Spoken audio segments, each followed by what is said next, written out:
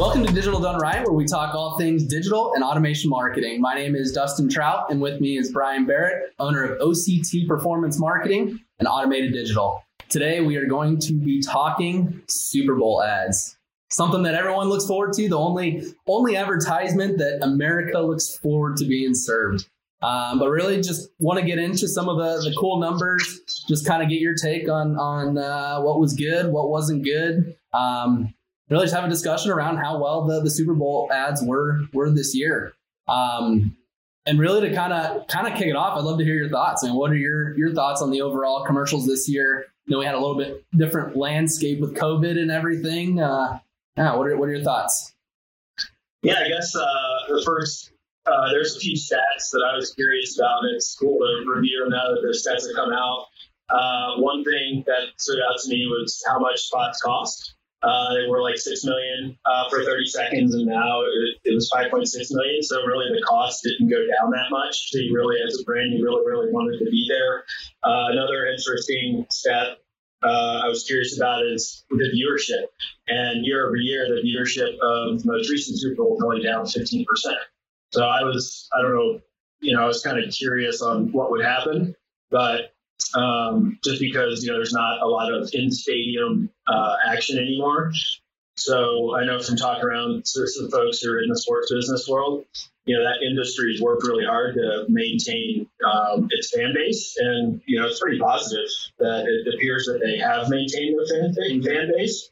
So that's, I think, looking at the stats for the Super Bowl, I wonder, and I think that it's indicative of how big brands can still succeed in the COVID era, the virtual COVID era. Yeah, no, I mean, those are some crazy stats, specifically the $5.6 million price tag for a 30-second spot. I mean, that it is a hefty price tag, but I mean, overall, the name of the game is getting someone's attention. I mean, that's so hard to do outside of this, this medium when everyone is tuned in. They're looking forward to seeing the ads. But I mean, what are your thoughts on that price tag? From a brand perspective and budget, I mean, is this something that you think is ROI positive? Is it a good investment for brands to, spend that $5.6 million on a 30-second spot? Or are there other opportunities throughout the year that maybe their dollar can go further? Well, first off, these brands are mega brands who have, massive budgets. And talking with some folks, again, back to the sports business industry who work with brands like Coca-Cola and doing analysis on sponsorship ROI, a lot of these brands, they've actually, they haven't been spending money in other areas like event marketing, activation, sporting events. Their sponsorship dollars of in-stadium sorts of buys have gone down. So relative to their normal advertising budget, they probably had some money sitting around. Now, granted, maybe in some respects, consumer demand's gone down, so the revenue's gone down. But, the price tag it stands out to me because I don't personally have $5.6 million to go buy a 30-second spot, and it wouldn't be relevant.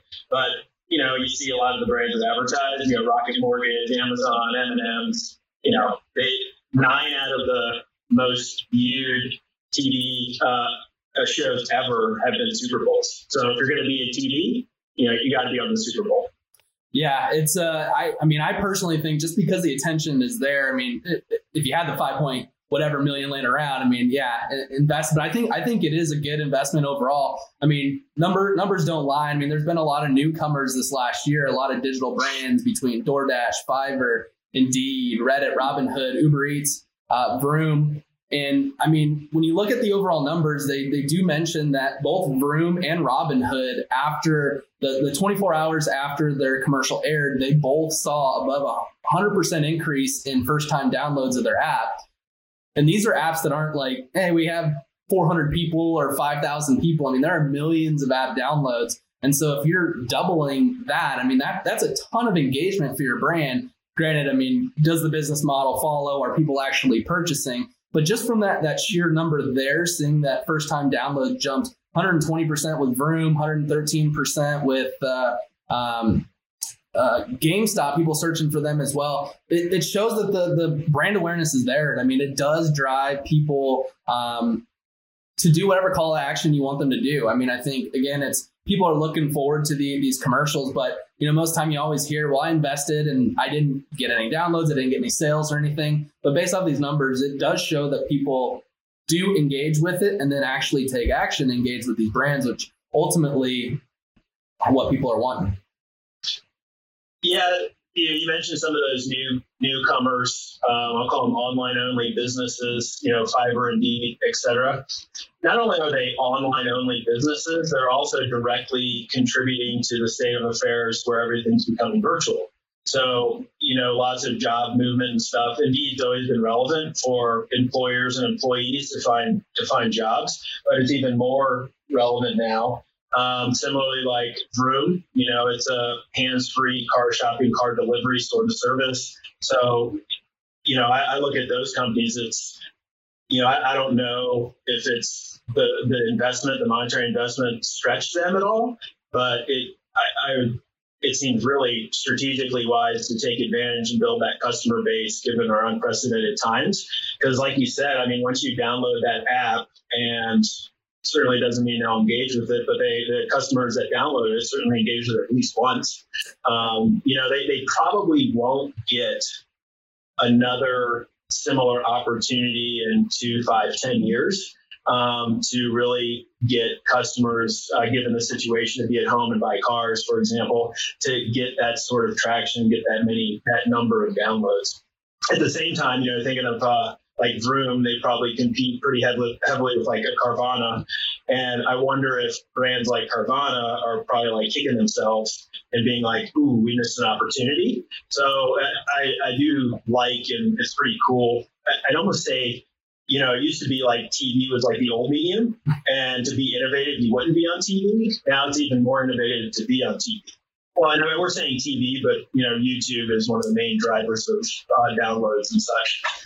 Yep. Yeah. And actually, you bring up a good point. As you're kind of mentioning some of those brands, it's almost like it's better as an education piece than even brand awareness. Vroom, people are familiar with Carvana, but it's an entirely different business model and a way to purchase a big ticket item. Same with, Fiverr, getting contractors, whatever it may be. And it's almost like knowing that the attention is there. It's better spent there to educate on what this new model is, why it's beneficial. I've been on Vroom and it is awesome. I love it. But had I not seen it in action and stuff like that, probably wouldn't have taken action. And I think this is a perfect opportunity where it's like, well, if you got $5 million, $6 million budget, it's like, is it worth just throwing the kitchen sink at the 1 30-second spot, or extending that $5 million budget over 12 months? And to your point, it could be a make or break. Like maybe Carvana is kicking themselves, but at the same time, it's it could have been a bad spot. The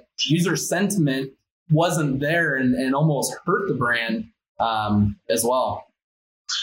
Yeah, thinking about, you mentioned ROI, call to actions, app downloads. A few years ago, TV was also irrelevant for a lot of brands because their business was online. So it took users extra effort to be like, oh, Rocket Mortgage, now I need to go online and do this thing. But now it's, again, going back to YouTube, like YouTube is a typical advertising buy of these online companies. So if you think of, they're like, we're spending that money on YouTube anyway. Now we're just reaching a bigger platform and the transaction is going to happen on YouTube anyway. So it really makes TV, like you mentioned, it's a great brand awareness, reaching a new audience.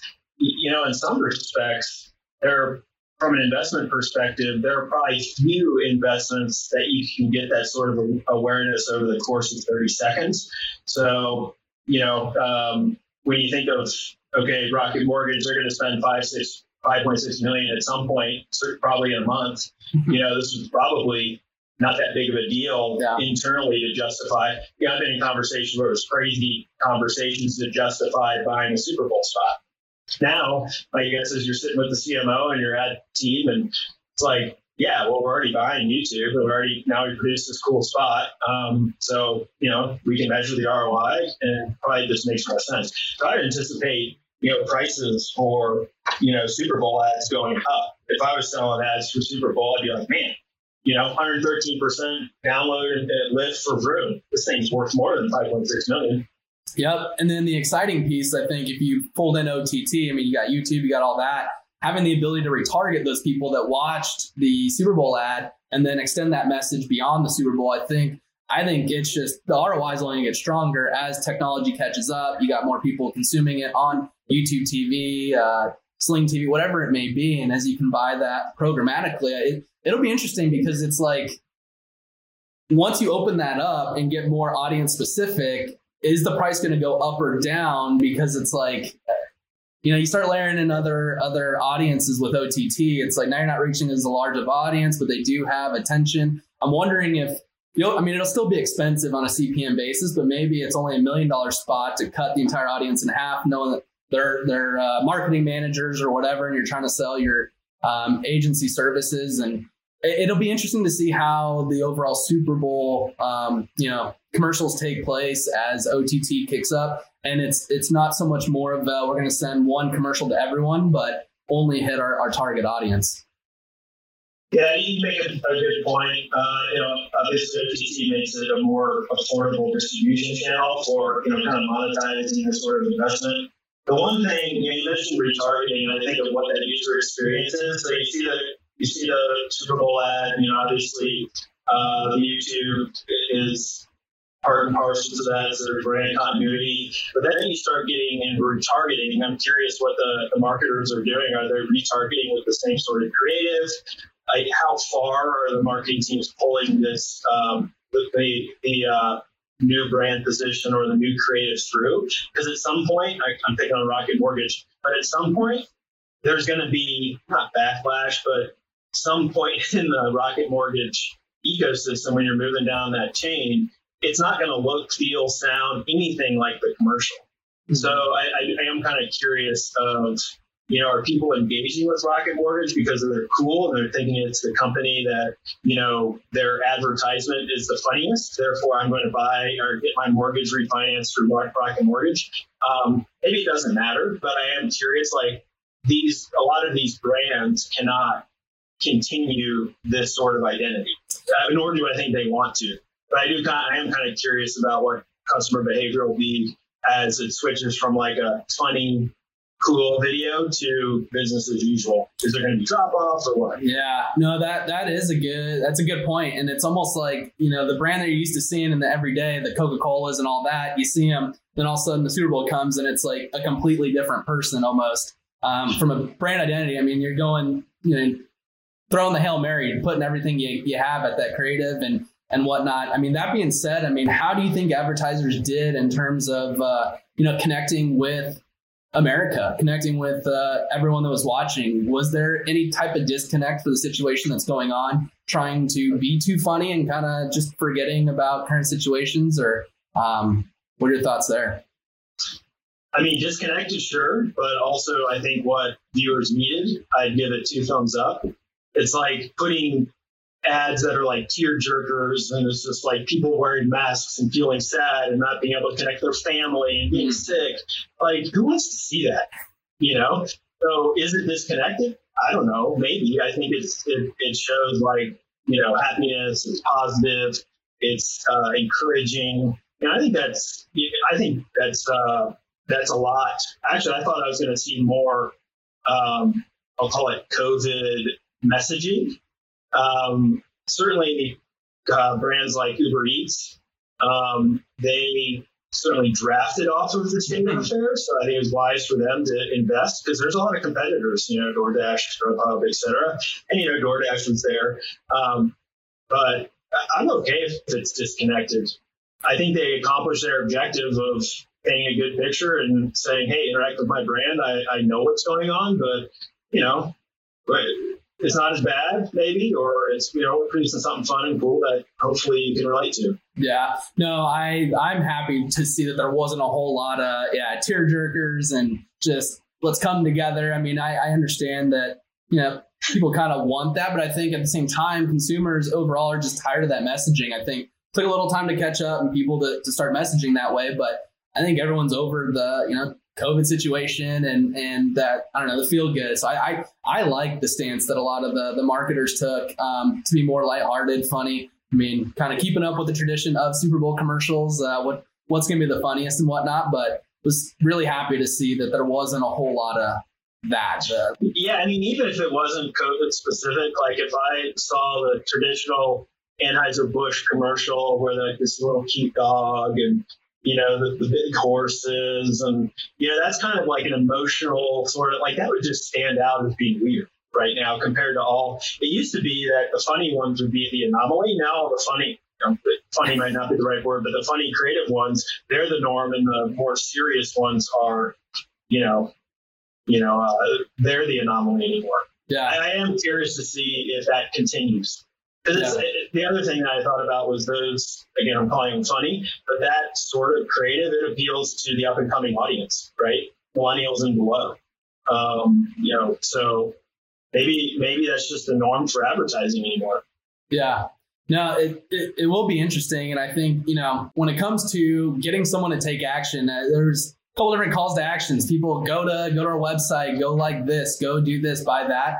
One company that really stood out, was DraftKings. They had two 15-second spots, and they did have basically a 4Q prediction challenge where you go and predict, basically enter to win up to $1 million. Not only are you spending money on the spot, you're spending almost $6 million to distribute it, and now let's just give another $1 million away. But they said that it did drive great brand awareness. They had tons of signups. It sounds like it's ROI positive. Do you think that more brands will get more aggressive with their calls to actions, especially if costs do keep going up for Super Bowl spots? Well, yes. It's also interesting the richness of the offer as you described there. One thing to me that indicates how much money transacts through DraftKings.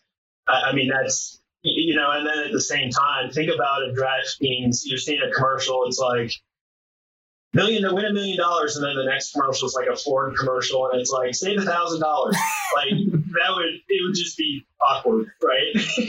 That's a very good point. So that's a risk. You put together all this advertising, and you produce it, you buy the media, and all of a sudden your offer's terrible. So yeah, I would say DraftKings kind of, aside from it being like a super relevant digital platform, like what we talked about earlier, and then also clearly you're on the biggest sports platform, sporting event, you're talking about sports betting and all that sort of stuff.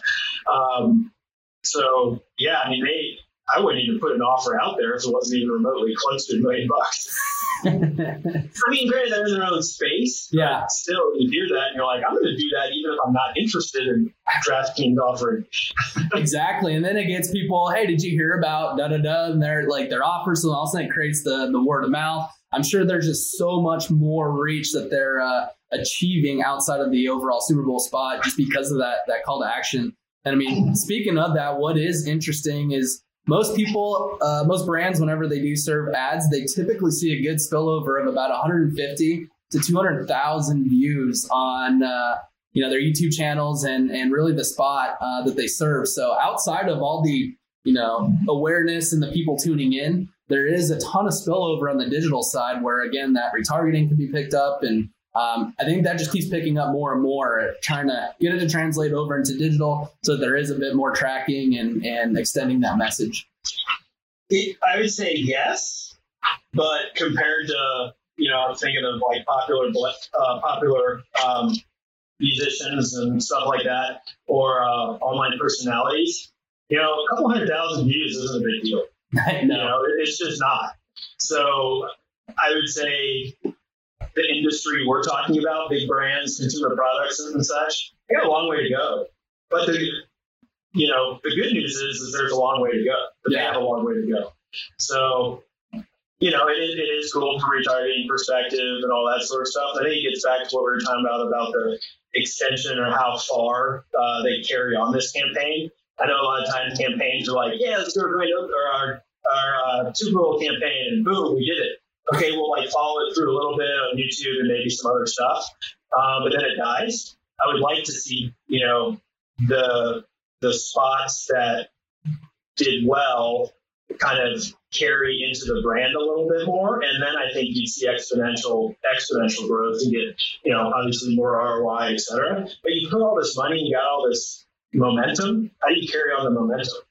I would say even outside of the Super Bowl that's the biggest opportunity for every brand that's out there is how do you create that one-to-one messaging through the customer journey, not just here, we're going to serve one spot and hopefully people sign up. It's after they watch it. Now, what are you saying to them after they engage with different messaging? What are your value adds? What are they engaging with? How do you continue that message down to transaction? And I think that's something that every marketer is trying to figure out.